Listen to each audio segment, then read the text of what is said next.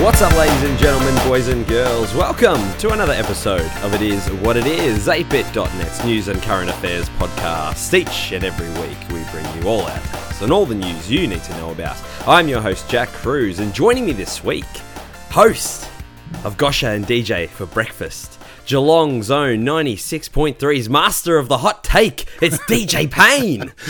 Thank you, Jack. I'm very excited to be here. I started off by saying to you before we started rolling, I have never felt so over-prepared and yet totally underprepared for a show in my life.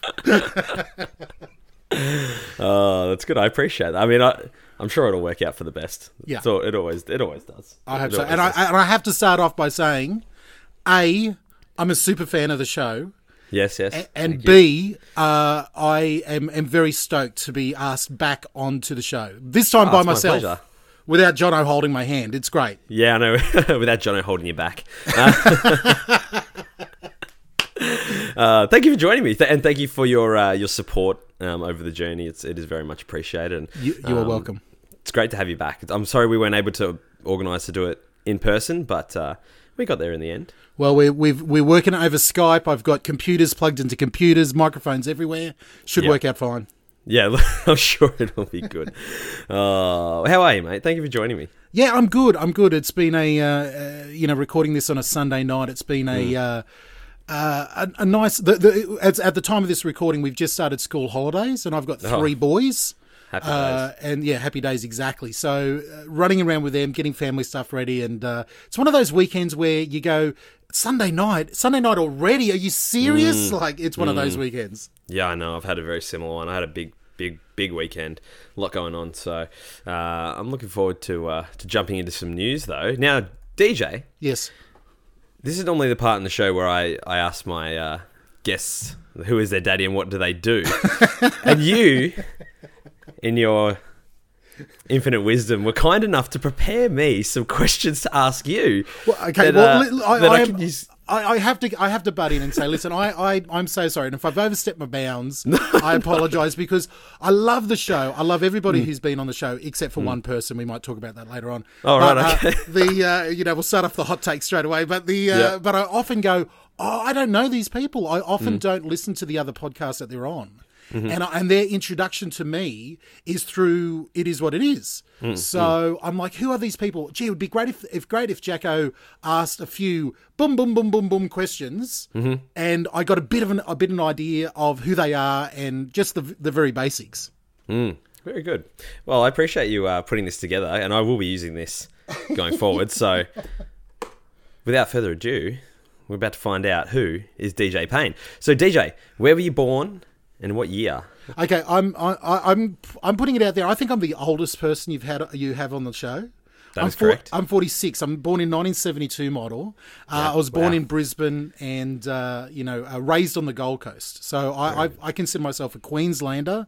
Living down here in Geelong. Very good. And did you grew up on the Gold Coast? Mostly in the Gold Coast. My mum and dad moved around a lot. I think we worked out once. By the time I was 4 and we resettled back on the Gold Coast, we'd lived in 18 different places, between 18 and 20 different places. So moving around a lot as a kid, not that I really remember that, but pretty much all my formative years, I'd say, was on the Gold Coast. And and then I've been back and forth between Geelong and the Gold Coast for the last 20 years. Yeah, right. Very good. Very good. Married... Single, kids? Married, been married for 17 years to my lovely wife, Benita. We have 3 boys, otherwise known as the brothers Payne, 14-year-old, 11-year-old, and a 9-year-old. Magnificent. Yeah. Any pets? No pets. We're not a pet family. Yeah, no. I know. And people really judge us on that. And I know that I'm in the minority here in Australia. I grew up in a household of no pets, and I've sort of carried on the tradition, but I tell you what, I'm very tempted to get a dog at the moment with my boys. Yeah, get a dog. Don't get a cat. No, I'm not a cat person at all. Good. And we've already kind of alluded to it, but what do you do for a job? Give us, what is your day job? Well, now I work in radio, and I do a breakfast show on a community radio station, on a Christian community radio station. There's all my cool cred right out the window, straight at the beginning of the show. But I for the last 23 years, I've been a professional photographer, photographing all around Australia, and mostly weddings and families. Had a couple of different photography studios, that type of thing. And then I've always mucked around and always kept a finger in both community radio, different radio stations, and podcasting.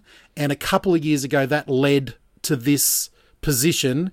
And about a year ago, well, really, yeah, pretty much a year ago, as this episode goes out, is when I started full-time on radio doing the breakfast show. And you like it? How's that going for you? It is excellent. Getting up early in the mornings every day is hard. Yeah, no doubt. But people, and again, I know every tradie out there is listening to me going, yeah, cry me a river, well, you poor diddums. But I try to explain to people, look, it's not the getting up early and setting the alarm and getting up. That's not the hard bit. The hard bit is actually within an hour of being up while everyone else is still asleep, you have to be, not even that, probably, you have to be on the ball, mentally on the ball. Yeah. That's the hard bit of being on that early in the morning for about 3.5 hours straight. Yeah. And then having the rest of your day. It gets hard. Yeah, but no doubt. I know no one's got any sympathy for me, so I'll just shut up. No. Fair enough. All right, now I want quick. This is rapid fire. So okay, just give me your top. You've written top 3 here, but I just want the top one. Okay. For each of these. So top movie, favorite movie. Oh, jeepers, that's hard. Favorite movie, I would have to say Dancer in the Dark. That's a Lars von Trier film with Björk in it. Otherwise known as Björk. You know, everyone calls her Björk, the singer. Yep. She'd also be my favourite top singer of all time. And she stars in a movie, Dance in the Dark. It's hopelessly sad about about death, life and crime, and the best movie ever made. Right, okay, there you go. There's another hot take. Favorite TV show? Oh, at the moment, I'm really liking Baskets with Zach Galifianakis. Okay. An amazing comedy show, but I'd have to say of all time would be The Leftovers. The Leftovers. The Leftovers, made by the guy who made Lost. Yeah. And 3 seasons, 28 episodes. You're in and out, and again, it's 28 episodes on life, death, and loss. All right. There you go. There's a theme there. There's a theme. That's it. We'll see if it continues on. Favorite book. Oh man. Okay, this is hard. Favorite book. I guess I would even go favorite author would be C.S. Lewis. He's the one who wrote the Narnia Chronicles. Okay. But the final non-fiction book that he wrote in his life in the 50s was a book called Till We Have Faces. And that is just one of the most beautiful books I've ever read. Very good. I'll let you guess the theme for that one. Yeah.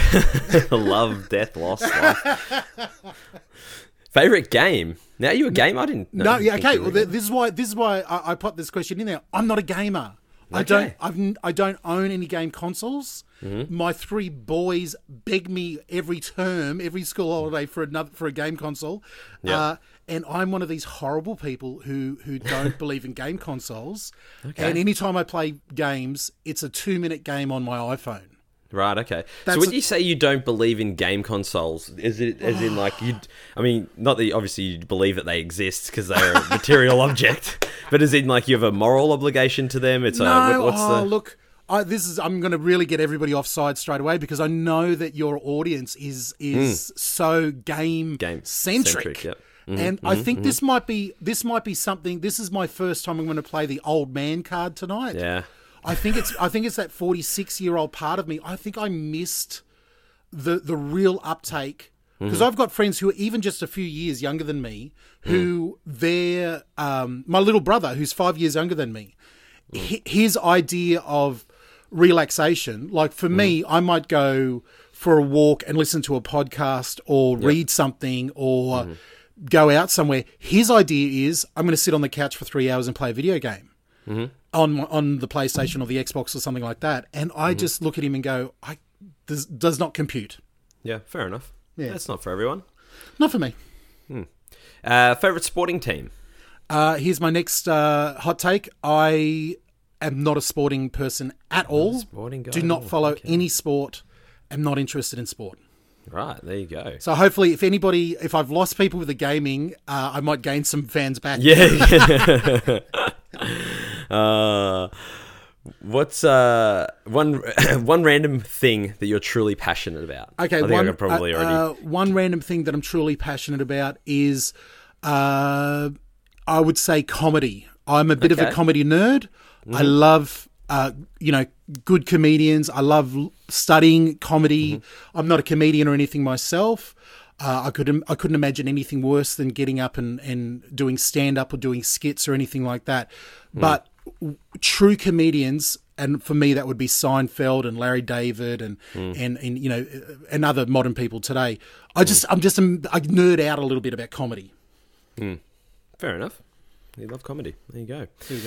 Your religious or spiritual worldview. You've already kind of answered that. Yeah. And again, because often the reason why I'm asked, I made up these questions, and feel free to edit any of these out, is because this is what I'd love to know about the people that you talk to, and so for me, I think to come clean right from the beginning, I'm a very committed evangelical Christian, whatever and again, I know that.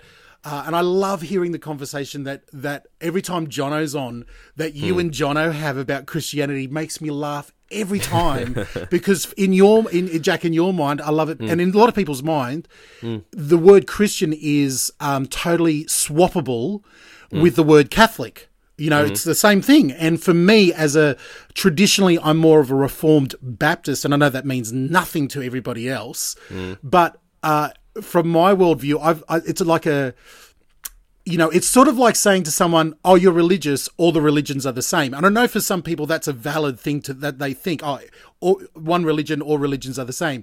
But trust us, for those of us who actually truly believe in something bigger than ourselves, it can get really particular in what you believe and how it's different from the other people next door. Definitely.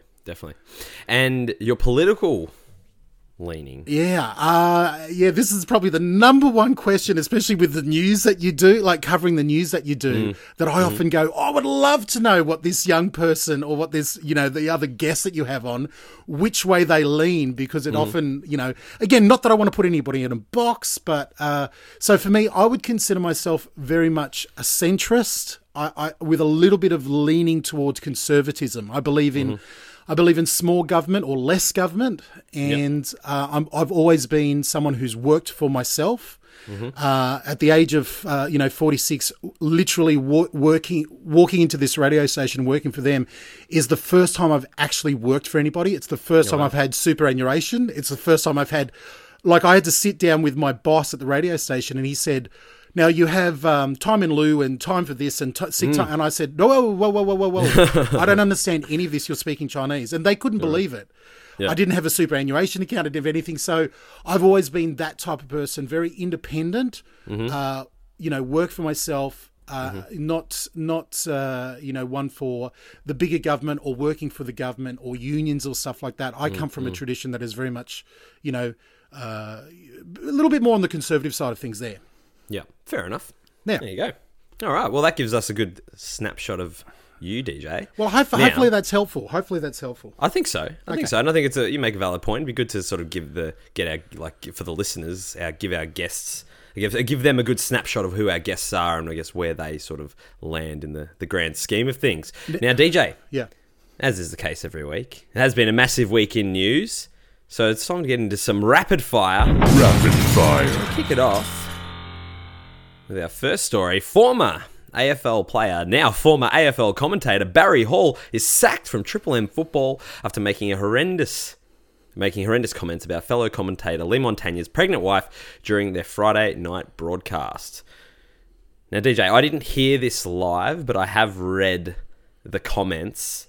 And I was able to actually find and again, I'm blaming this on you, Jack. I went searching in the dark parts of Twitter, and I found an audio recording of the show, and so I had to subject myself to to the audio recording of the show. So I've had to listen to it.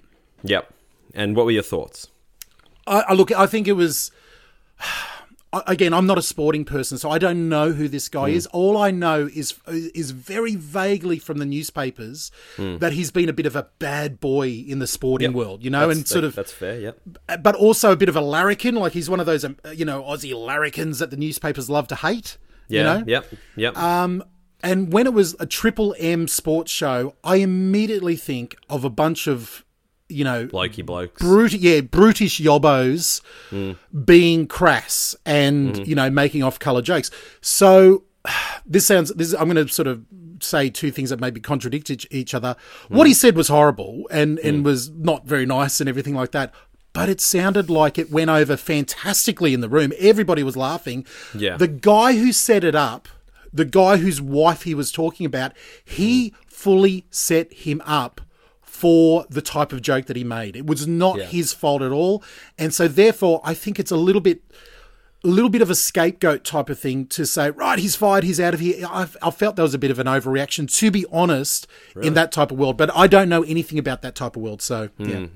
Oh, yeah, I mean, I don't know that... Like it's not his fault at all. Like I definitely wouldn't go as far to say. I mean, he's got to take responsibility for his action. You just can't say stuff like that anymore. Like that's stuff that you just don't like. You can, especially not on like live radio where there's potentially children and Triple M have done a lot or tried to do a lot over the last sort of decade to bring in a strong female audience with different presenters and different shows and that kind of thing. Have I got it wrong? Was it, Jack? Was it broadcast? Like, wasn't it late at night? Have I got that part wrong? No. This was like 6 o'clock in the afternoon. Like this is like pre-game before the game. Like this was broadcast before the match started. Yeah, that's not. Yeah, I mean, look.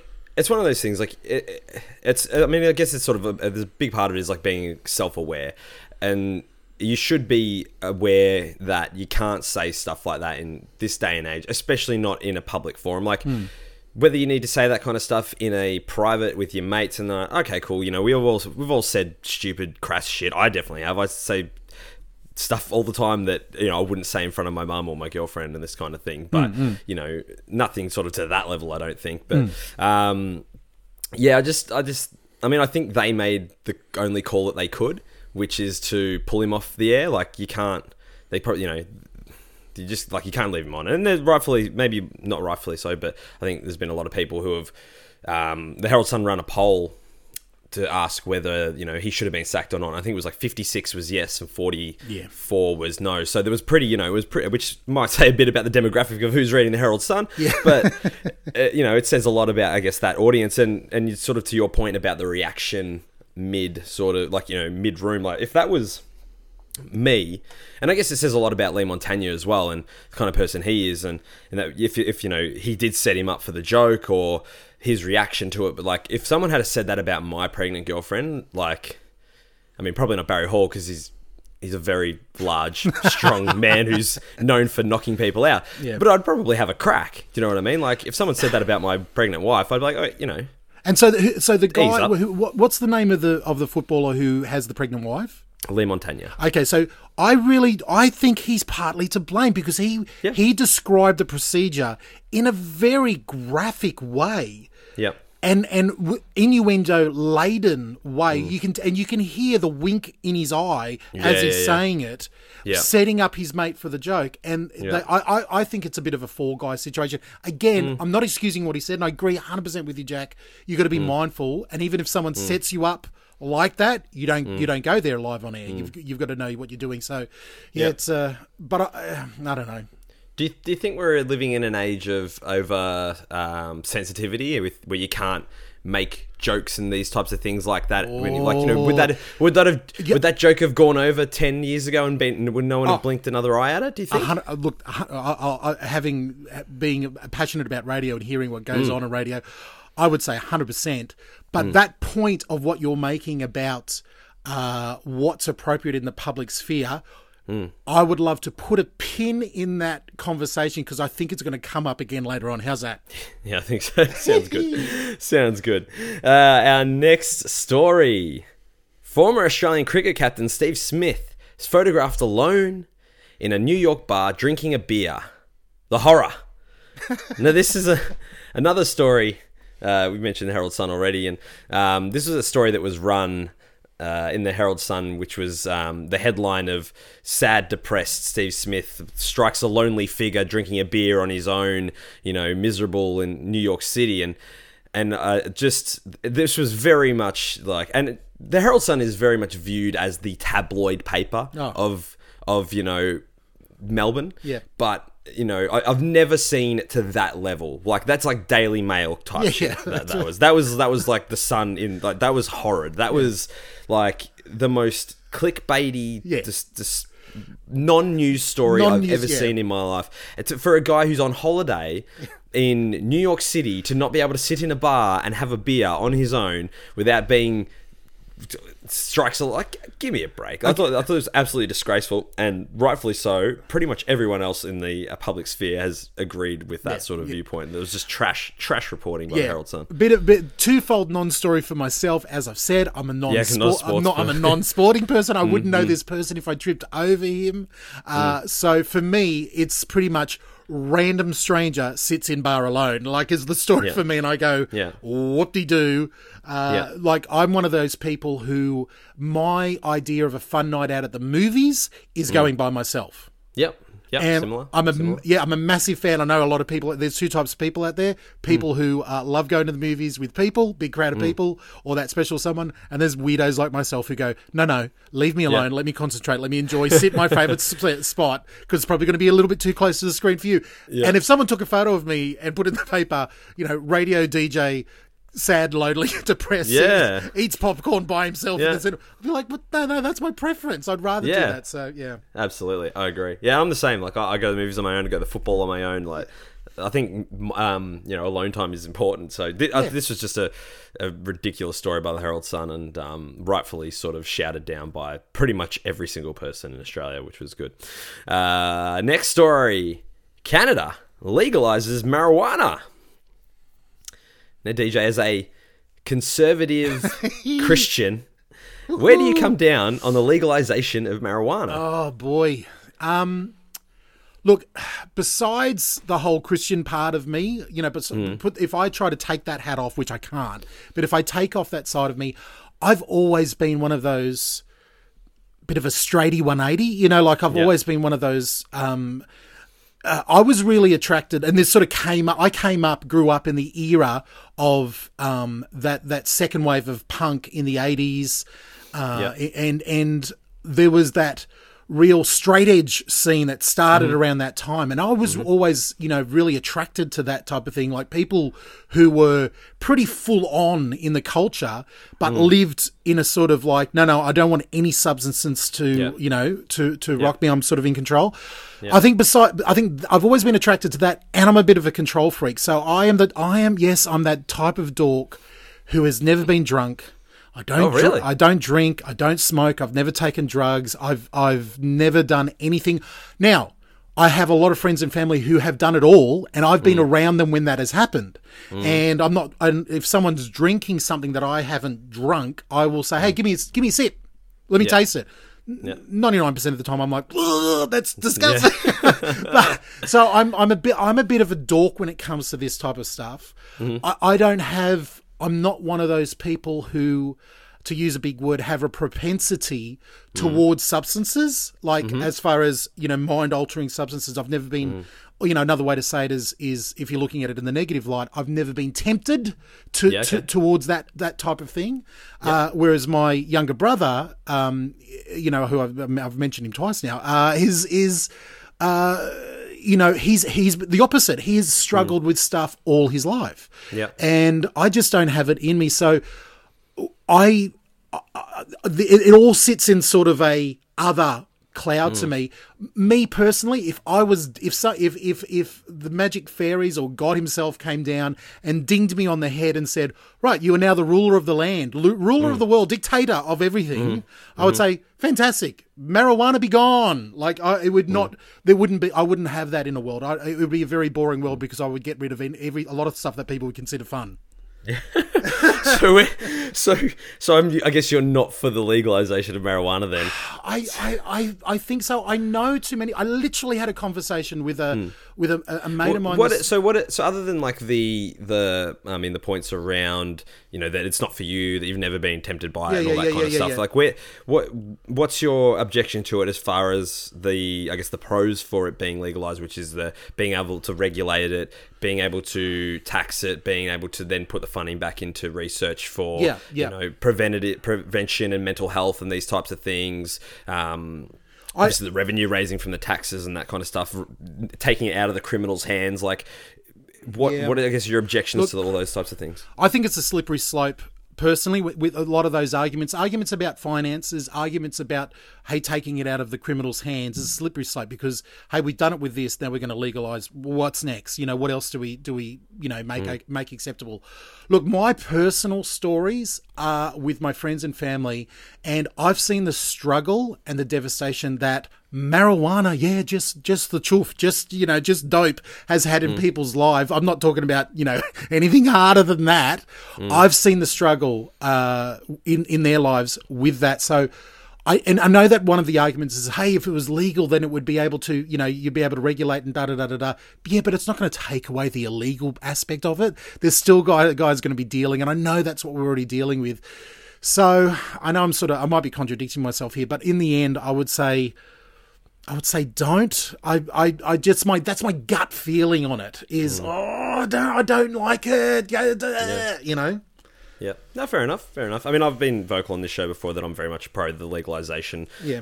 I just feel like I think it's one of those things, like, people that smoke marijuana are going to continue to smoking marijuana, whether it's legal or not. Yep. I'd rather than be buying it from a government regulated business than from a drug dealer. And you know it's not laced with some sort of, you know, bath cleaner in it and blah. Yeah, exactly right. Yeah, it's a lot safer. They can sort of produce it in a way that sort of takes out a lot of the negative aspects of it, the paranoia and that kind of stuff. Like they can genetically alter it to sort of take those things out of it.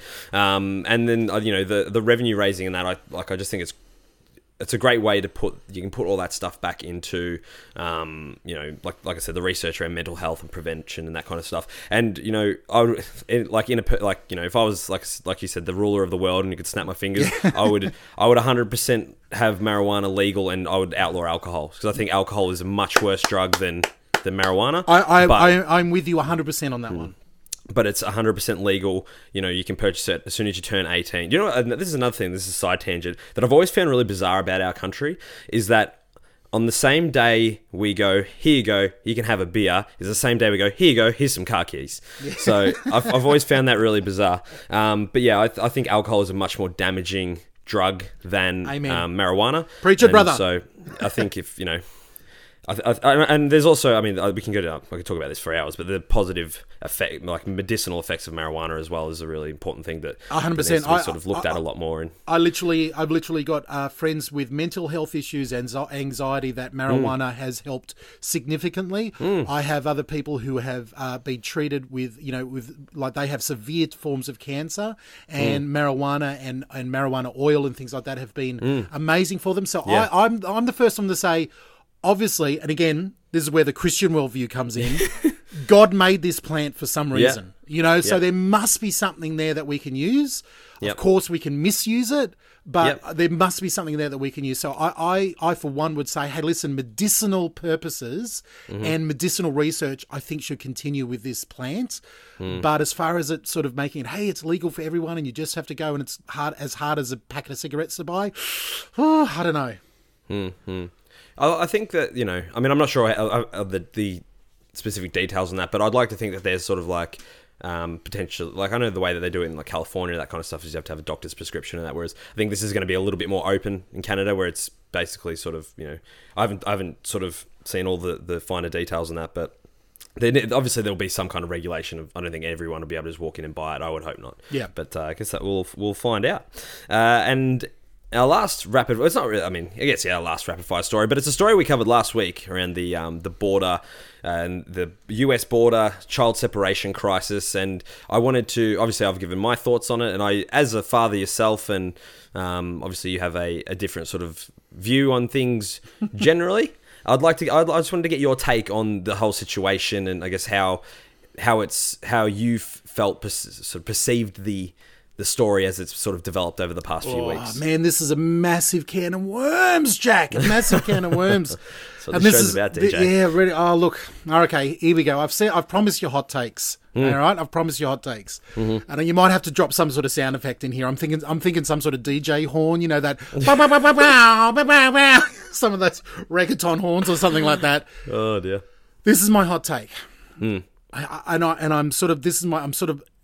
feel like I literally on a level of, going back 30 years ago when someone, a homosexual or a gay person would be coming out of the closet. I sort of feel like that sort of thing for me right now, but I have slowly, and I haven't wanted it to happen, but he has won me over. I've become a bit of a fan of Trump. Oh dear. Exactly. Jack, you're losing me, Jack. You go.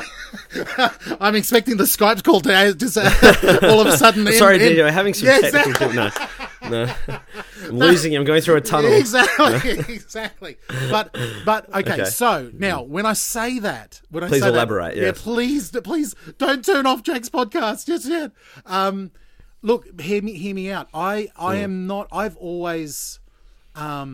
This is, I can go a long story about this, but I'm not saying that he's a great human being. I'm not saying he's the great white hope. I'm not saying that he is always right or doing anything right, but there is something about him and his policies that he is doing right now that I think is the right things. He's making the hardest decisions and sticking by them. And he's not a politician in the best possible sense of the word. Like we've all said, we're sick of politicians, we're sick of the status quo, and he is finally the first person that we've seen in this Western mainstream culture where he's like, I'm doing my thing, and he's standing by what he said he was going to do, from the very get-go. So I say all of that. At what cost? What cost though is sort of when people sort of bring, and I agree with what you're saying, and that's sort of the thing we've spoken about it before, is that he's the difference. He's the different thing that America wanted. They didn't want the same olds with the Hillary and the same old politicians and that kind of thing. They wanted something different, and I do believe that something different was what America needed, but I still don't feel like this was the right guy for that. It shouldn't be anybody but him. That's it. Yeah, that's it. not in anybody but him, because there's much worse out there. Like that's not. Yes. I'm sure his vice president would probably do a much worse job. But I just think at what cost? Like some of the things he's done, and like we've spoken about it. He's done some positive things. He's had some impacts. He's very much stuck to his guns, and what he said he was going to do, he has followed through on. For the most part, but I just feel like it's just gone about in the wrong way. Specifically, like and just many different things that we could go on for hours, but this specific issue is one of those examples. Okay, as that it was in my view, and I'd like to get your view on this specific thing, is that it was a hardline stance that he took from the very start about the border and border protection and that kind of thing, which is fair enough. Every country has a right to protect their borders. Amen. But the way that it was carried out and the way that it was handled was not well thought out, was not well planned, and turned into a complete kerfuffle where you've got children, toddlers, and that separated from their parents and put into cages. I don't think it was. I don't think it was well thought out, well planned, and it's clearly sort of. I think it was the wrong move. Okay, so give me your. Okay, so here's my take on it. I think if I take a step back and zoom out and see the actual media coverage of it, I think it's, and this might be something we again will end up talking about later on, but I think it's ridiculous, the media coverage of this, because some of the laws have their roots back to Bill Clinton, that put these laws in place. And yes, I understand Trump and his crew said we're going to be very hard about people being prosecuted the minute they're an illegal, they break our law. Yep. And I understand that that's the difference. I get it. And it's a different thing. But the laws that sits on top of are laws that were enacted by Obama, are laws that were enacted by Bill Clinton, laws that were enacted by Bush. The photos that first went around social media and the news that got everybody riled up on this, children sleeping in silver things on the floor in a cage, were photos taken in 2014 under the Obama administration.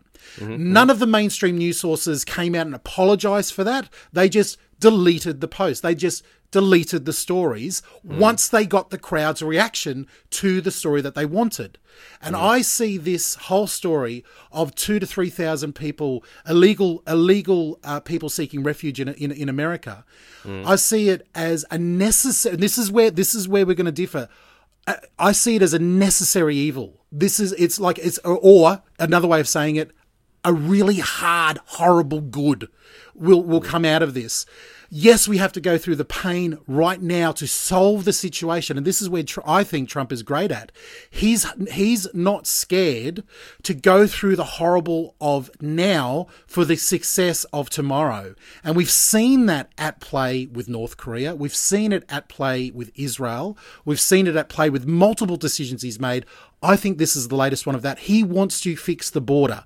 Now, his idea of fixing the border and my idea of fixing the border might be different. Your idea is probably different. But he's very hardline of we need walls. We need to stop the crazy amount of illegals coming into the USA. So this is step one of that. And that's what he's doing. I think the emotional outrage that is perpetuated by the mainstream media on social media and stuff is insane. I think it's insane. We know that there were thousands upon thousands of children under Obama's watch that were separated from their parents, and then in Ohio were then given to children traffickers. And this is a known story. You can go to Snopes, for crying out loud, and find out the details of this story. It's known. It was reported by the media back then. But we all forgave Obama because Obama was really cool, man. We loved Obama. He was a cool president. He could speak really well. But we hate Trump, so let's just double down on this. I disagree. And this is sort of, I can't speak for. I'm not speaking for the mainstream media or anything like that. I can only speak for myself. But I call a spade is a spade. So and it's sort of hard for me to I wasn't doing a news podcast when this stuff was happening in Obama's administration. So I can't really comment on I guess my reaction to that when it was, when it was going on. But I would if I was made aware, if I was aware of that story when it was happening, and so I would call that out for what it is as well. And I think that the response, and this is the kind of thing that I like when this is happening, is people are sort of going, oh, well, Obama did it too, and Clinton did this and that. It's well, let's talk about what's happening now. I agree. And the damage that's been done to these families and these children. And it's I guess the humanitarian discussion about it. You have seen the videos of where the children are at. Yeah, they're not terrible. I'm not saying that they're terrible for I've sent my children. Some of them are. I've sent my children to camps for school that don't have as good as facilities as what these kids are. I'm not saying that.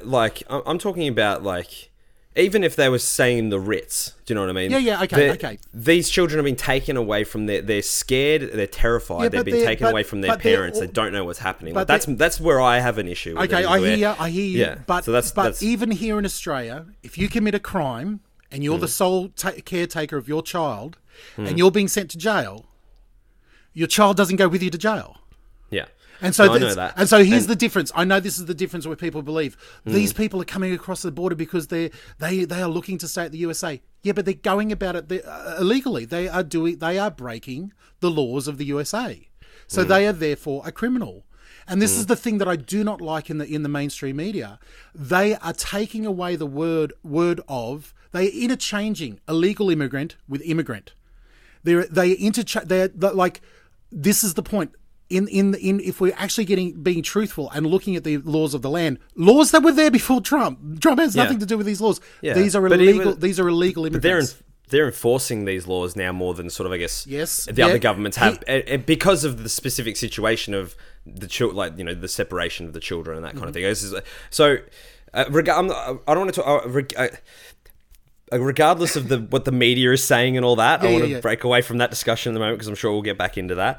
I want to know what your feelings are specifically about the children being removed from their parents. Great question. I have been looking into this story. Now, it's very hard to get hard and fast stats because everything's moving so fast. Not all of these children Some would say a lot, not the majority. The majority, yes, are coming here with one parent or two parents. Mm-hmm. A lot of these children are not coming here with any parents. Mm-hmm. Okay? A lot of these children have been known to be brought to the USA by they have been, their parents are in a place, might be Colombia, might be somewhere like that. They've given their kids over to someone to take with them. Here's the other stat that I think, if we were really caring about these kids coming over the border, here's the stats that we should be talking about. The most conservative estimates of women, young girls coming over the border from the South in the USA, the conservative estimates say that 80% of them are raped. At least 80% of them are raped. Some of them as young as 12 or 13, raped multiple times by sex traffickers bringing them over to the USA. The reason why they're able to do that is because they have had weak borders and weak prosecution of people coming over. And they haven't separated them, and that creates an industry. So, my feeling, to bring it back again, I think it's horrible. Don't get me wrong. It's horrible to separate children from their parents. Why you're a parent and you know this is happening and you're still doing it? Okay, some of them are coming from horrible places and they're seeking refuge.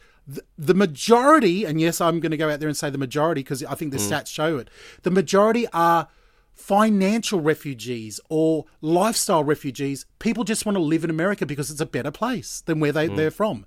Now, that sounds unfair and it's not great, but it's the reality of the world. Where do you stop? Do you just say, oh, you want to live in the USA? Come on in. Like, you need to have some sort of law in place. We need to go through a really hard place now for solutions to come out. And, yeah, I agree. And marching up and down the street and screaming about it and putting videos in Time magazine doctoring photos of a child who wasn't even in detention at all at the feet of Trump. This only builds the hype and hysteria. It's not solving any problems. No. Yeah, no. I don't want to keep hyping on about, I guess, the media sort of side of it. Yeah. I just want to talk about I brought the media back into it. No, it's fine.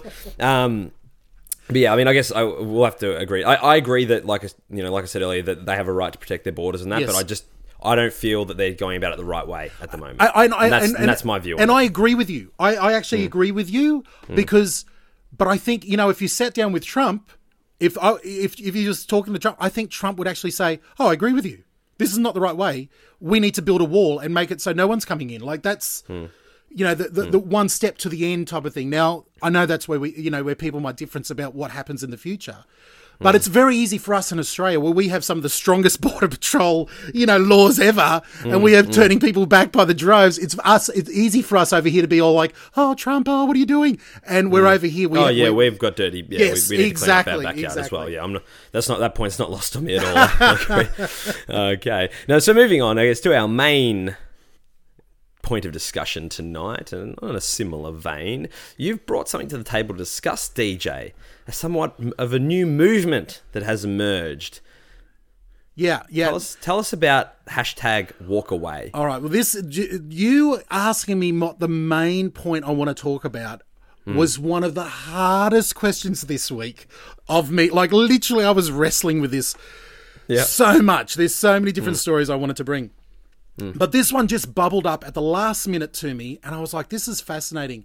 So there's a hashtag on Twitter, and there's two ways to cover the story. It's actually what about, but there's another thing, a news part of it about Twitter that I think is fascinating, is that there's a hashtag that has started over the last few months on Twitter called #WalkAway. And it has been put out there by once Democratic or liberal or, left-leaning people who have had enough with the Democratic Party and the way that things are going in the USA. And they've gone their research, and to come up with another, meme type of thing, they've been red-pilled, or they've had their eyes open as they've researched alternative sides of the media, and they're like, hang on, we're being sold a bunch of lies, and they are #walking away from the Democratic Party. It all sort of started blowing up a couple of weeks ago when a gentleman who I haven't got his name in front of me made a video. He's an actor, a homosexual, actor from Hollywood, and very articulate, and he gives his story about how he was a massive Democrat, and everything that his lifestyle was about sort of aligned perfectly with that. And he voted for Obama, and 2 times, and da. And then over the last few months, he's seen the division of the USA, and he's like, man, things are crazy. Things are really bad. As he dug into it, he's like, hang on, it's actually not the right's fault. It's the left's fault. It's the Democratic Party. They're causing all this division. They haven't got any solutions, and so they've walked away. So that is what it is to name the name of the show in the podcast. But one of the 2 fascinating things with me is it is massive. It is being retweeted and YouTubed and all over social media to a massive, wave of this. And the second part of it is a lot of people with independent, apps and different ways to measure social media. For example, for the last few weeks, it's been hovering around the top 3, one of the top 3 hashtags on Twitter. Mm-hmm. Like, when you see trending on Twitter, it shows you the hashtags. Yeah. It's been like the 3rd trending one for at least the last week. Yeah. But Twitter will not publicize that hashtag. If you look at what's trending from Twitter, it's not in there at all. And this is yet another case of, and it's openly out there. Like, they will say that if you ask the Twitter Jack and the powers that be at Twitter, they will say they will suppress any conservative voice on Twitter, and it's a real ongoing problem for anyone who thinks differently to what the powers that be at Twitter do. Okay, interesting. So there's 2 aspects of the story that I'm fascinated about there, Jack. So, I mean, I can't sort of speak on the trending thing. Like, I've always found the trending stuff, like, it's not that I get it, but I never really delved too deep into I find it weird how Twitter is curated sometimes, and that's probably in the heart. Like, I'll jump into, like, even just finding what's trending, like, it sort of gives you I've specifically, I guess, my Twitter feed is like, if I jump into my Twitter app now and I open up, like, you press on the search thing, it shows you what the things are trending, and it's all sports stuff. Yeah. Because that's sort of where my I guess the algorithm lies for me. So I sort of always find it hard. I've got AFL, Freo Lions, hashtag Logies. Oh no, that's living in Australia, mate. It's always AFL is in the top. Yeah.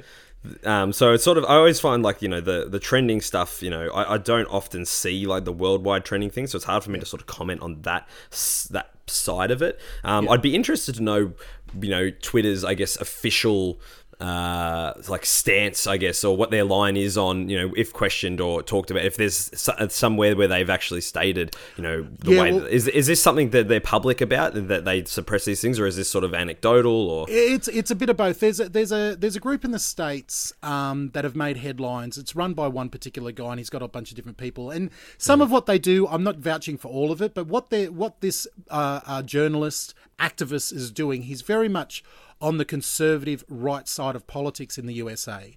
And what he has done is you might have seen, he's done a few different stories where videos will come out and it's like a dodgy video camera in someone's like glasses or their hat or their handbag or something. And they're talking to a journalist, and the journalist will admit to being biased in one way or curbing a story, right? There's an organisation in the States that is behind all of that.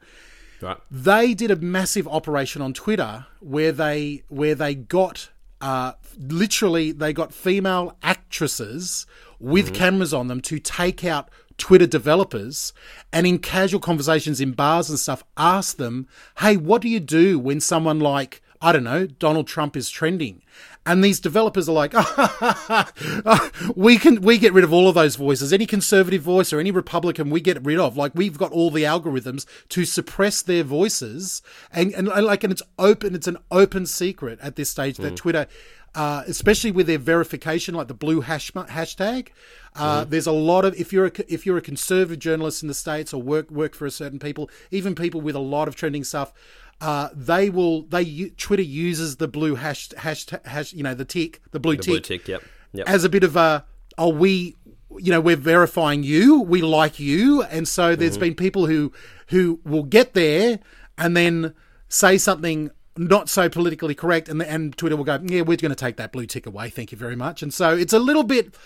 There's definitely a bias in Twitter, which is troubling because I know not everyone's a Twitter user, but I think Twitter is such a great open platform for people to communicate and have a forum about everything. But so there's that part of the story that I'm fascinated with. Interesting. I guess then to the other side of it, the movement itself, I found it a little bit sort of, jumping into it, I was sort of like, I sort of got what it was straight away. It was, the kind of, and I guess the very first thing that I sort of noticed reading the first, probably couple dozen tweets that were popping up was a lot of, I guess a real sort of, trend, I guess, for lack of a better term, that I found, and it was a lot of people sort of using the hashtag to justify like xenophobia and these types of things, and making comments about, like the illegal immigrant crisis and these kinds of things, and making really sort of outlandish comments and almost justifying like racism and sexism and these types of things as free speech, and that's kind of and they weren't all like that. No. So I don't want to say they were all like that, but I found a real trend in that kind of talking in the way that was sort of going through a lot of them. I would say you will find those type of hashtags you will find people with that type of sentiment in there. But I would say it was the overwhelming minority. I would say the overwhelming majority is people saying, I was a Democrat, I voted for Obama, I've walked away. Would you say that? These were like no. Well, I mean, that's what I'm saying. Like for the first like dozen or so that I read, they were all very much in that sort of vein. When I sort of searched the hashtag, and they were some of the top ones as well. There was like I'm not saying that was all of them, but it was definitely a good chunk of like the top ones that I read. And then the other thing I sort of when reading it, and there's some good points that some people make, and a lot of it was very much a lot of broad statements. There wasn't a lot of hard fact in it. There's a lot of, it's sort of, I was a bit skeptical. I'm sort of, reading some of the verbiage and stuff and the way people were talking. I almost felt like, were you a Democrat to start? Like, it made me question them. Like, were you a Democrat to start with, or are you just jumping on the bandwagon? Well, no, this is my interpretation of it. I only read the one. I could only find one news public article, which is the one you sent me. On this, I couldn't find any other. Obviously, it's massive. It's again, I'm going to bang on a drum about mainstream media, and I know immediately I'm going to be seen as some sort of crackpot. You won't find mainstream media covering Walkaway. I mean, the other mainstream media, and I didn't even bring it up with you, is because Fox News has done a couple of stories on it. But as soon as you say Fox News has covered Walkaway, people are like, Fox News, and you're like, oh boy, okay, don't worry about it. So, that's. I had to find, like, the one that I sent you is a Chinese newspaper, a well-regarded Chinese newspaper from New York. I found one article in that about it. So yeah.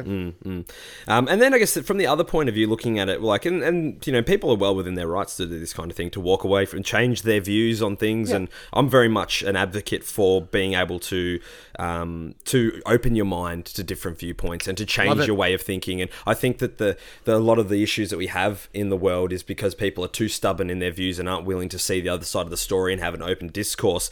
And it got me thinking as well. I'm like, I'm sure that, well, I don't know if there's been a movement, but I know specifically people that I know. Same thing, walked away from the Republican Party because of what's happening on the right. 100%. And I know it's on both sides.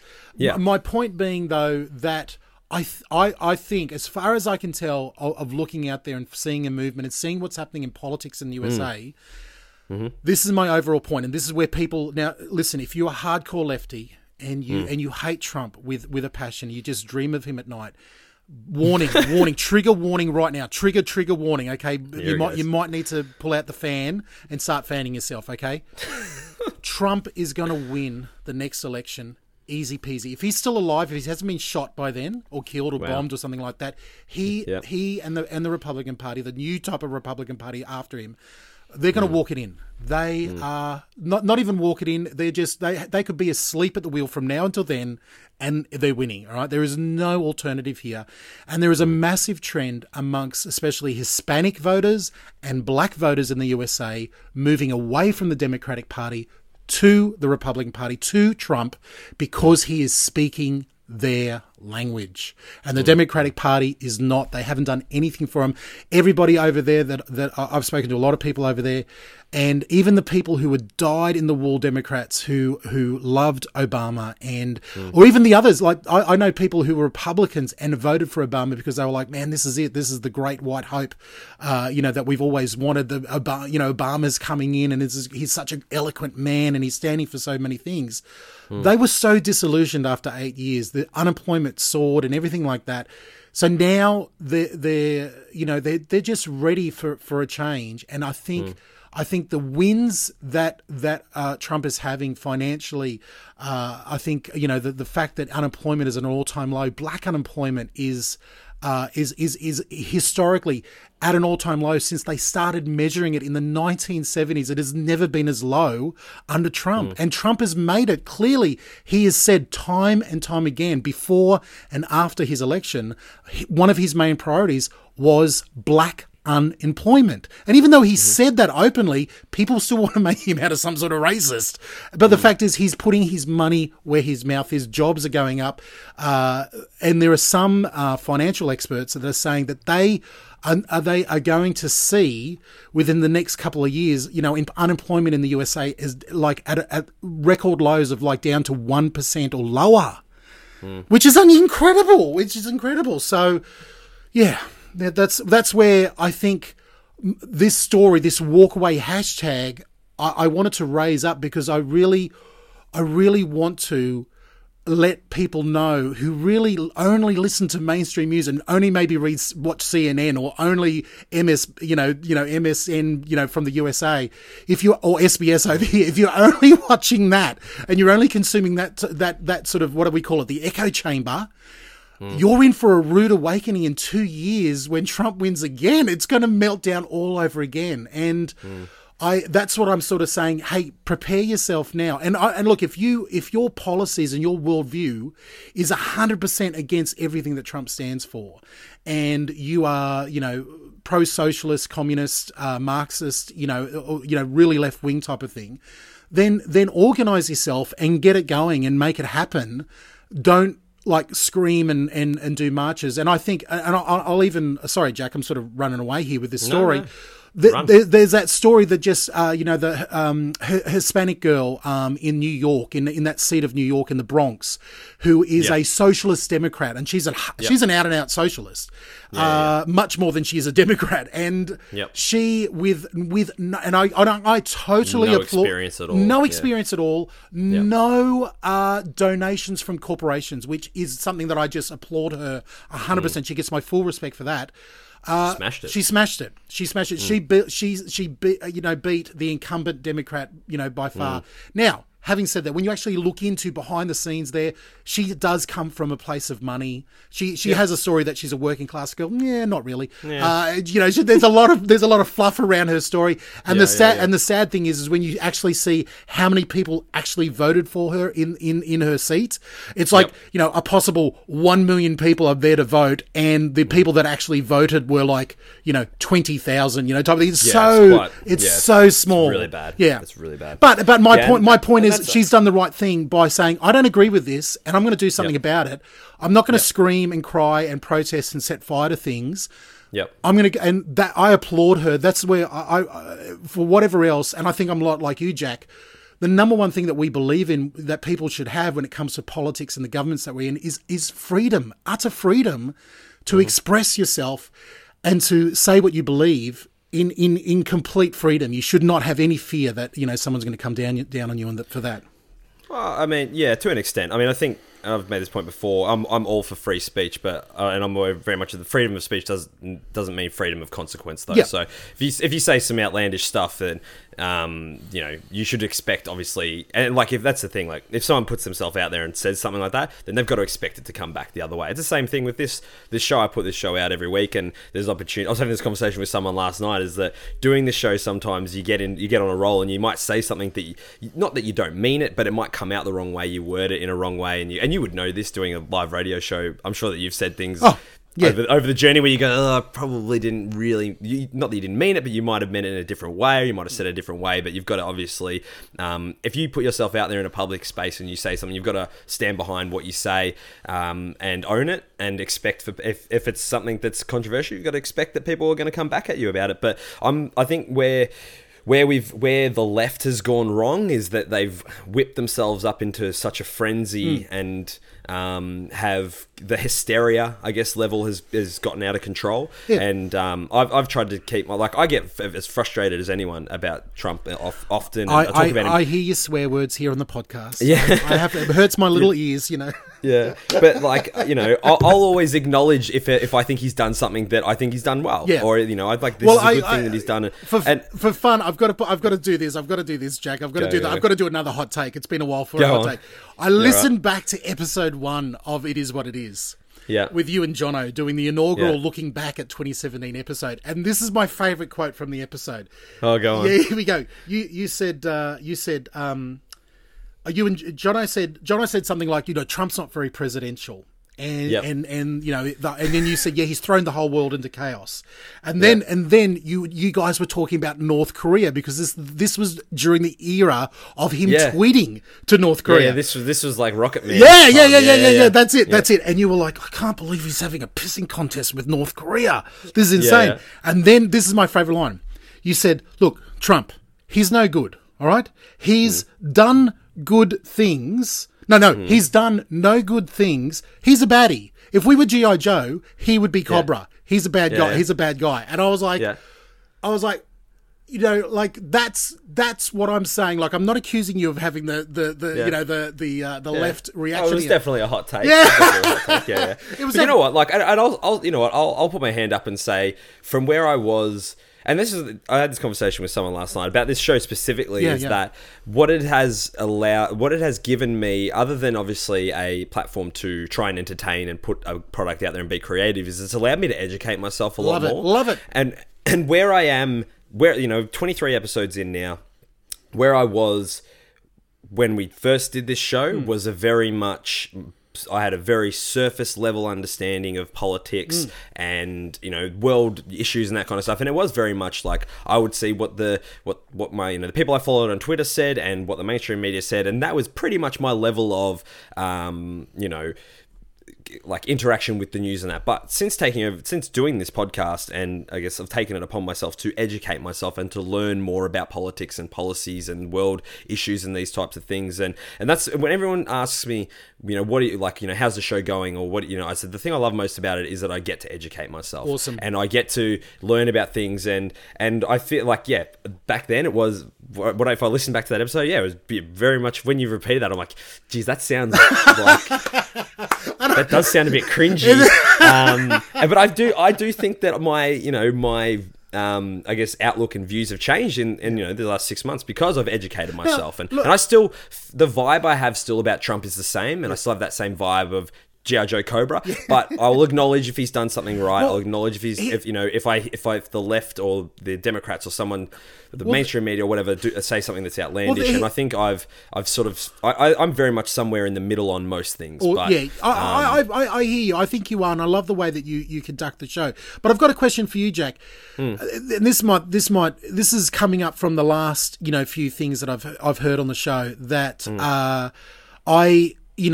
because I like the top few things that I hear that you will hear, if you could hear me listening to your show, you would hear me go, "Oh, that's great point, excellent, good job, Jack, go." And then 2 minutes later, I'll be like, "No, what are you saying? Like, stop! No, you got it wrong." But so my question is, and this is really a big philosophical question now.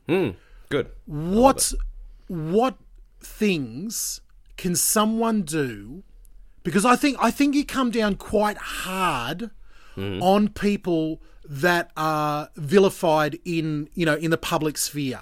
So here's my question, and here we go. I'll pull out one that went over a few episodes, and I am totally fascinated with the story. Is Roseanne Barr? Oh yeah, sure. Okay. Yep. What could she do right now to be forgiven? What could she do to be forgiven? Or that's a good question. Or is she even forgivable? I think what she said is unforgivable, but I think you can forgive a person. As far as what she could do to be forgiven, that's not really like, I don't know if that's for me to sort of say. What could she do if she and by forgiven, I mean people go, the powers that be go, oh, here's your show. Here's your show back. Yep. Is there anything?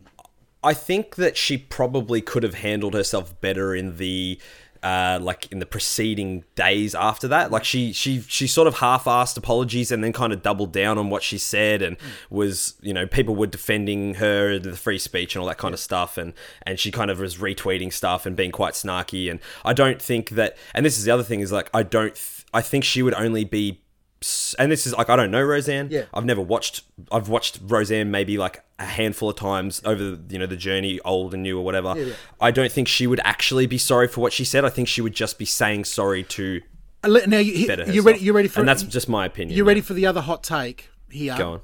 Is she had no idea? This is publicly out there right from the second it happened, and I was exactly the same because I was following this in real time. I didn't know what people were complaining about because I saw this lady. This is an Iranian lady, and she has a haircut like the girl from the Planet of the Apes, like the character from the original Planet of Apes. She's got a haircut like that. It was obvious the joke that she was making was about the look of this woman and that. And then someone came in and said, her grandfather's black, and she counts herself as a black American. And that's where you saw Roseanne publicly melt down and go, what the hell have I done? Type of thing. And yes, she made bad excuses for it, the Ambien thing and everything like that. And look, and I agree with you. It was a roller coaster ride emotionally for her afterwards of saying, they're coming to get me. I'm sorry. They're coming to get me. I'm sorry. Like that too thing. But I think we see other more popular voices in the media who will say incredibly horrible things about the president or anybody else, and they get pulled up on and they go sorry, and everyone goes, oh, that's okay, we forgive you. That's okay. There's your show back. You can keep on going. But we don't have that same mercy. We don't have that same sense of mercy for people who are on the other side of politics. That's what I think. And I know this is a hot take because I'm sort of sticking up for Roseanne here. Yeah. But I'm not excusing what she said. I mean, I don't. Yeah, I mean, I'll say straight out, like, I don't buy the whole "I didn't know she was black" thing, because she sort of, she said that she's she looks like the combination of the Muslim Brotherhood and Planet of the Apes had a baby, but that to me is like a.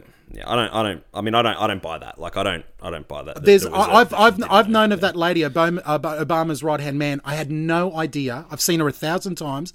No idea that she had any black heritage at all. On her Wikipedia page and on her profile page, she is born in Iran, listed as Iranian parents and everything like that. I had no idea her grandfather was black. I had no idea of her history there. And her son came out and said the same thing. The first thing that happened is she tweeted her son and said, what have I done? I didn't. And he said, I didn't know either. A lot of people said the same thing. A lot of people in the mainstream media said they were unaware. They admitted that they were unaware of it. And this is my problem with the way that media is covered at the moment. Someone's intention is removed and we go to the letter of the law. We go to the letter of what they said. And we take away total intention around why or how they were saying it. And so to me, it was obvious that Roseanne was making a joke about the woman's appearance, not the blackness of her, but her appearance. I mean, she was having a go at her for being a secret Muslim. You might think that that's, anti-religious or something, fine. And she was having a go at the way that she does her hair or anything and the way that she looks, not on a race side of things. It was definitely like, this is my hot take on it. And I'm taking her at face value here only because I had exactly the same reaction. Like Right. I read that and thought, oh, I get exactly what she's saying. And then when people said, oh, this is racist, I was like, what are you talking about? And then you go, oh my goodness, she's quarter black and she identifies as an African American. Ooh, that's okay. That's ooh. There's going to be, and then it just melted down. And for her to say, hey, my intention wasn't that. Yeah. So I guess then I sort of go back to the point of, you know, the doubling down on it of the, you know, the like the free speech thing, and, you know, she kind of like the half-assed. I don't buy it. Like, I understand where you're coming from and the points you're making, but like that doesn't sort of fly with me. And it's the same thing of like what I said before, is freedom of expression and freedom of speech doesn't mean freedom of consequences. And, you know, same thing with the Barry Hall, and same thing with this, is that if you say something stupid, you know, you've got to cop your whack. And maybe she was dealt harsher because she's right wing. Yeah. And, you know, maybe, that might be fact. But the fact is, she said something dumb and she copped her right whack. And she's been very clear right from the beginning. You know, one of the first tweets she said was, I spent all night on the phone to the heads of the television studio saying, don't cancel the show. Let me not be on it. Let me kill off my character. Let the show go on, because there's 100 and something people working on the show. And they said, no, we're going to cancel the show. So she's been very clear at the beginning. Hey, I've said something wrong. I'm happy to take the blame. I don't care. I want these people to stay employed. And it's only now that she's like having to sign contracts where she will not receive 1 cent from the show that she devoted her life on, where now they're going, okay, we're going to reboot the show as the, you know, as the Connors, and it's going to follow the life of this, and they're going to kill off Roseanne straight away in the next season type of thing. So, I don't know, that whole area. I know we're sort of rabbit holed all over the place, but I sort of see it as all sort of, you know, it's sort of combined. It's like that we started off with that walk away. You know, the hashtag movement. And I think when the everyday Joe sees the way that people talk about people in the media, and this real irrational hatred that keeps coming out, and division, people walk away. People aren't attracted to the fight and to the anger and the vitriol. And that's where I see the walk away. I agree with all that. And I've said, and that's what I said before, is that I think that the left, the far left, and the, you know, the left wing media has dug itself into a hole and has, you know, whipped itself into this frenzy where people are now questioning everything. And I'm very much like I've always said, I'm very much in the middle on pretty much everything. I consider myself more liberal than conservative. But I'm saying I believe in small government and these types of things. You know, I'm all for, like, you know, gay marriage and all these kinds of stuff.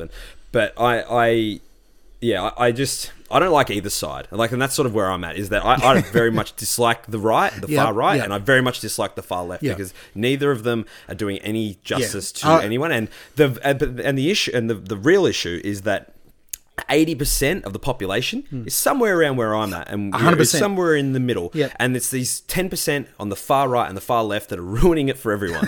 And it's like, I agree. You know, we're in a very interesting place, I think. That's where I think the interesting thing is that when it comes down to it, Trump's policies are everyday dads' policies. Like, if you ask the everyday American, you know, dad, you know, what do you view on these points? I think it's going to align pretty darn closely with Trump's policies. And it was the same policies. Like, there's a great article that came out, you know, last year that it was like an article online that you could play a game. Who said it, Trump or Clinton? And it was an actual trick, because you couldn't get it right, because, you know, all these things that you sounded like the words of Trump were actually Bill Clinton. And Bill Clinton's policies are very much in line with what Trump is in line with now. It's just that whole left side has kept on moving further and further and further and further out. So the middle of America goes, both middle America geographically and the middle of America as far as average goes, we don't really believe in this politics that's way out there. We liked it over here, you know, back in the centre. So I think that's why he's going to keep winning. Yeah, I hope not. But, I mean, we'll see what happens. We'll see what happens. Hey, I've put cash on it, man. I've put cash on it. Yeah. I've opened up the betting account, and I've put cash, you know, Trump to win. And I wouldn't. Yeah, I mean, it wouldn't surprise me if you did. And they're very good odds. It's a great way to make some money, guys. Here's a hot tip: make some money, Trump to win. Yep. There you go. All right, DJ. Let's kick into some listener questions. Awesome. Now, first question is in regards to a new policy that the Canberra government has implemented, and I believe they tested this new pill. It's a pill testing program that they're running at music festivals. It was run at Groovin in the Moo, I think, recently, where people they bring their drugs in and have them basically tested to see what's in them and like what the makeup is of it. And in regards to that story, Tabitha from the ACT writes in and she asks, pill testing with the article, and she says, pill testing, a good idea or encouraging the wrong behaviour? This is so I mean, I don't really know. I find this really bizarre that this is sort of something that's going on, that it's even something that they're able to do, and that people are sort of coming in and like, yeah, sure, test my pills and whatever. I find this very bizarre. I'm of the sort of I find it. The thing that sort of confuses me the most is that people are like actually going in there and are willing to sort of hand over their drugs to be tested and stuff. I find that quite funny. But I don't know sort of where I come down on it, whether it's encouraging the wrong behavior. I mean, if it prevents someone from taking something that could potentially kill them, if they take their pills into this pill test, it's a safe environment. They take it in there. They're free from, I don't know, exempt from some kind of criminal prosecution or whatever, how it works, and they have their pill tested and they go, actually, this has got something really bad in it. This could potentially kill you, and it saves someone's life. Then I'm all for it. It's the same reason, same sort of like. Well, I'm not big fans of them. Like, I understand the need for like injecting rooms and like sharps containers in public toilets and this kind of thing. So where do you come down on the pill testing? Oh, look, I don't understand. Like, we've just had, this reminds me of the news story that's in the news right here in Victoria with the Andrews government wanting to open up the injection room. Yeah. And right next to the school. Look, oh boy. This is sort of my own walkaway story, the hashtag walkaway thing. Like, believe it or not, not that long, say 5-6 years ago, I would consider myself very left on policies like this. I considered myself very liberal in thinking about freedoms for this type of thing and seeing the case for being there, like, positive government agencies, and not only government agencies, church workers and all these, different people being able to be there for these people with injection rooms, with, all these type of things. I've got friends in the Baptist Church Union in Victoria. They were on the cutting edge of this, like over, 15 years ago, bringing people who needed to inject, heroin and stuff into their chapels, into their churches, and saying, let us be here with you, let us help you, because we'd rather you, if you've got to need some help, we'd rather be here with you, with Jesus, than you doing it in the alleyway behind us, and then having an overdose and dying. Type of thing. Yeah. And they sort of won me over for a while, and I consider myself right there with them. But as, I don't know, I think it may be part of becoming a dad. As you become a dad and get older, all of a sudden you're like, what's going on here? Why are you testing people's pills, for crying out loud? Why are you wasting money on a recreational drugs? To tell them, and even the stats that they're touting is like, oh, it's overwhelmingly positive stats. 3% of people said they're going to stop taking drugs. Yeah, I know. I read that. I was like, oh god. And I'm like, yeah, right. I'm sure. Like, I'm sure. Because again, these people. I've worked with these people who would be sitting there in the tent doing it. The social worker types who are like, hey man, I don't want to judge you, but this is what we're going to do, and let me give you a brochure about why you might consider safer ways of doing this, and da da da da da da da da.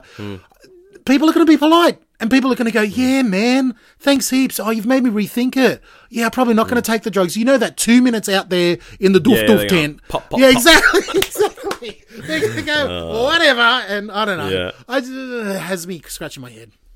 Fair enough. Next question comes from Gianni in Bendigo. And Gianni writes in and asks, in regards to an article written by Carolyn Cage in the Sydney Morning Herald, where she's...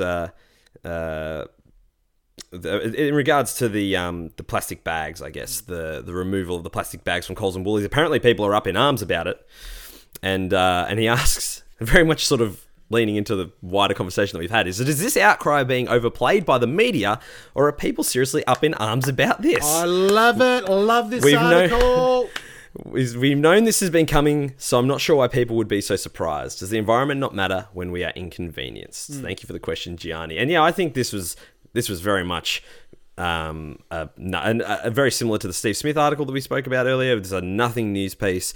Someone's just looking for a couple of clicks. I don't know I've not met anyone who is, and I don't know, maybe that's just my echo chamber as we call it, but I've not come across anyone who is up in arms or upset or feeling like so ridiculously inconvenienced that we're not going to get plastic bags anymore. Yeah.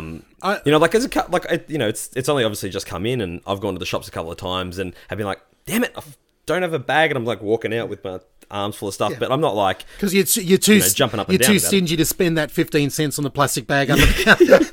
yeah, very much so. Very much so. Well, I'm saving the environment. I don't know. Yeah, exactly. Look, I've got to put my hand up here and say, listen, I'm a breakfast radio DJ, okay, and I've got my co-host, wonderful woman by the name of Gosha, and we do a segment on every week, once a week. I think it's on a Thursday. Two types of people, two kinds of people, and I will come up with some arbitrary stupid thing that that you hear radio stations, breakfast DJs doing. Hey, there's two types of people. There's people on the left who love to put tomato sauce directly on their chips, and there's people on the right who want the sauce in a plate to dip. Which one are you? Oh, it's insane. You just carry on and build up the hype so people ring up and have some fun. And that's breakfast. So we did this as a story, I kid you not, really? 2 weeks ago, where I know plastic bags are bad for the environment, but for the sake of the show, I did the big, this is insane, no one wants to give up the plastic bags. I use them all the time. And Gosh is like, no, of course we need to get rid of the plastic bags. They're killing the environment. And you build it up, and I guess we're media, and to get the people to ring up to have some sort of level of outrage. And the fake news. Yeah, fake news is it. No, we like to say it's all theatre, radio theatre. Because behind the scenes, even the people who rang up, a few of the listeners who rang up and said, yeah, I agree, DJ, it's insane. Why are they taking the plastic bags away? When we chatted off air, they were like, oh, no, I do understand it. It's like no one was seriously like boycotting the shops or anything. No. It's insane. It's insane. Very much so. And our last question comes from a hungover Pat. And he writes in and he asks, he says, you've spoken about wings a few times on your show, Jack, and I'm in need of some recommendations. Where do you think is the best wings place in Melbourne? Oh, good question. It's a good question. Now, I'm a connoisseur of a wing. I do love wings. They are second to burgers for me. Like, I love wings. Where's Melbourne's best burger? 3121 in Richmond is Melbourne's best burger. That is my favourite burger place. It's up there. It is amazing. Yeah, it is amazing.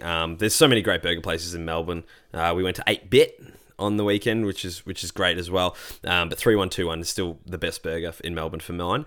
As far as wings go, there's a couple of places. One place I went to only for the second time, and we just went there on the weekend. It's called Big Pig Little Pig in Cheltenham, and they do a really nice, crispy southern fried chicken wing. Oh. And the thing with wings, and this is the thing, like there's a thing with the wings where they can have them two different ways. They can have them without batter, or you can have them with batter, or like with the crumb. Oh yeah. And I very much prefer crumbed.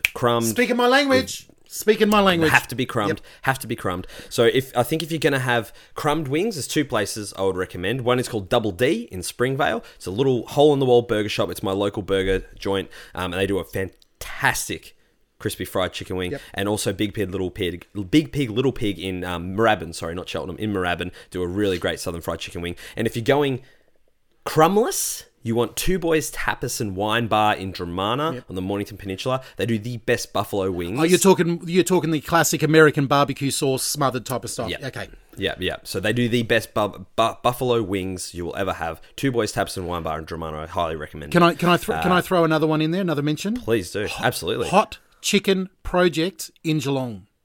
Hot Chicken Project. The Hot Chicken Project in Geelong. If you like your wings with a bit of spice or a bit of kick, and you like them crumbed, bang. Very good.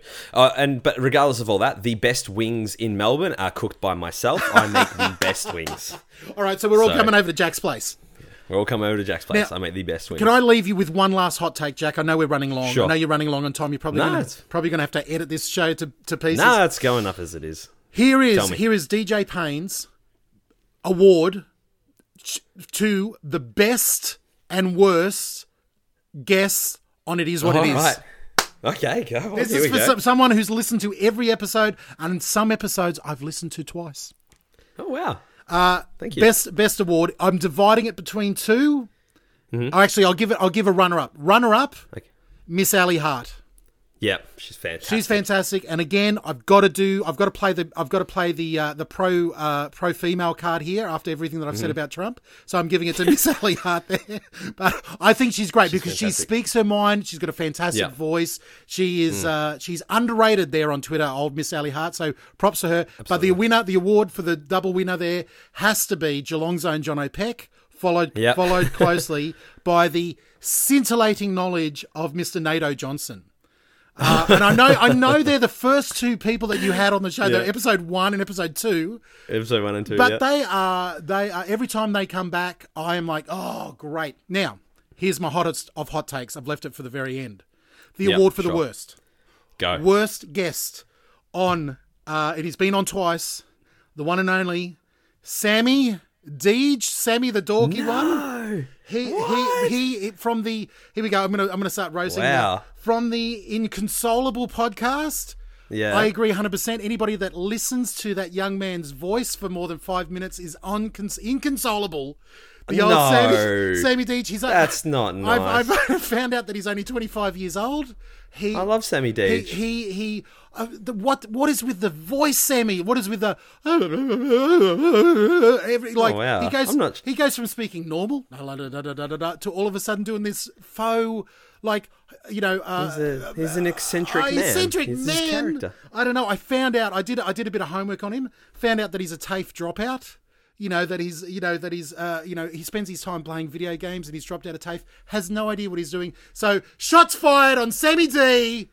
I'm coming here and I'm taking you on Sammy. Okay. Oh wow. Okay. Well, I'm gonna have to disagree with you there, DJ, because I do love Sammy Deej. And he's a good friend of mine. So I'm not sure how he's gonna respond to it. He listens to the show every week as well, DJ. So he might. I imagine he's gonna have some. Something to say about that. So, look, bring it on, Sammy. If I can get through listening to that weird voice of yours, then I will hear what you have to say to me. But there's my hot take on Sammy D. It's just a little bit mean, I think. Well, on that note, ladies and gentlemen, boys and girls, thank you so much for joining us for another episode of It Is What It Is. This has been a product of 8-Bit, and you can find all of our content over at 8bit.net, and you can follow us on Twitter. DJ is at DJ Payne. That's DJPAINE, and I am at Cruzy_mate, and 8-Bit is at We Are 8-Bit on all of the socials. Remember, if you've enjoyed the show, head on over to iTunes, leave us a review, give us a subscribe. It helps get the word out. Tell your friends about us, tell your family. It'd be awesome to have more interaction. And if you've got any questions for myself or my guest next week, who, funnily enough, is actually going to be Sammy Deej, you can email us at our email. It is what it is at 8bit.net, like the lovely Tabitha, Gianni, and Pat did. And we did have one last listener question, DJ, from our very own John O'Peck, and he writes in and says, "Who you calling ugly?" DJ. Did you see the photo he put of himself as a young man on Twitter the other day with the luscious locks and the thin face? Yeah. Now that was a good-looking young man. I don't know what's happened to him since, but yeah, he's gone off the rails. He's gone off the rails. DJ, it's been an absolute pleasure talking with you this evening. Look, the pleasure's been all mine, Jack. I'm a massive fan of what you do in this podcast. I absolutely love it. Fantastic. Until next time, friends, it is what it is.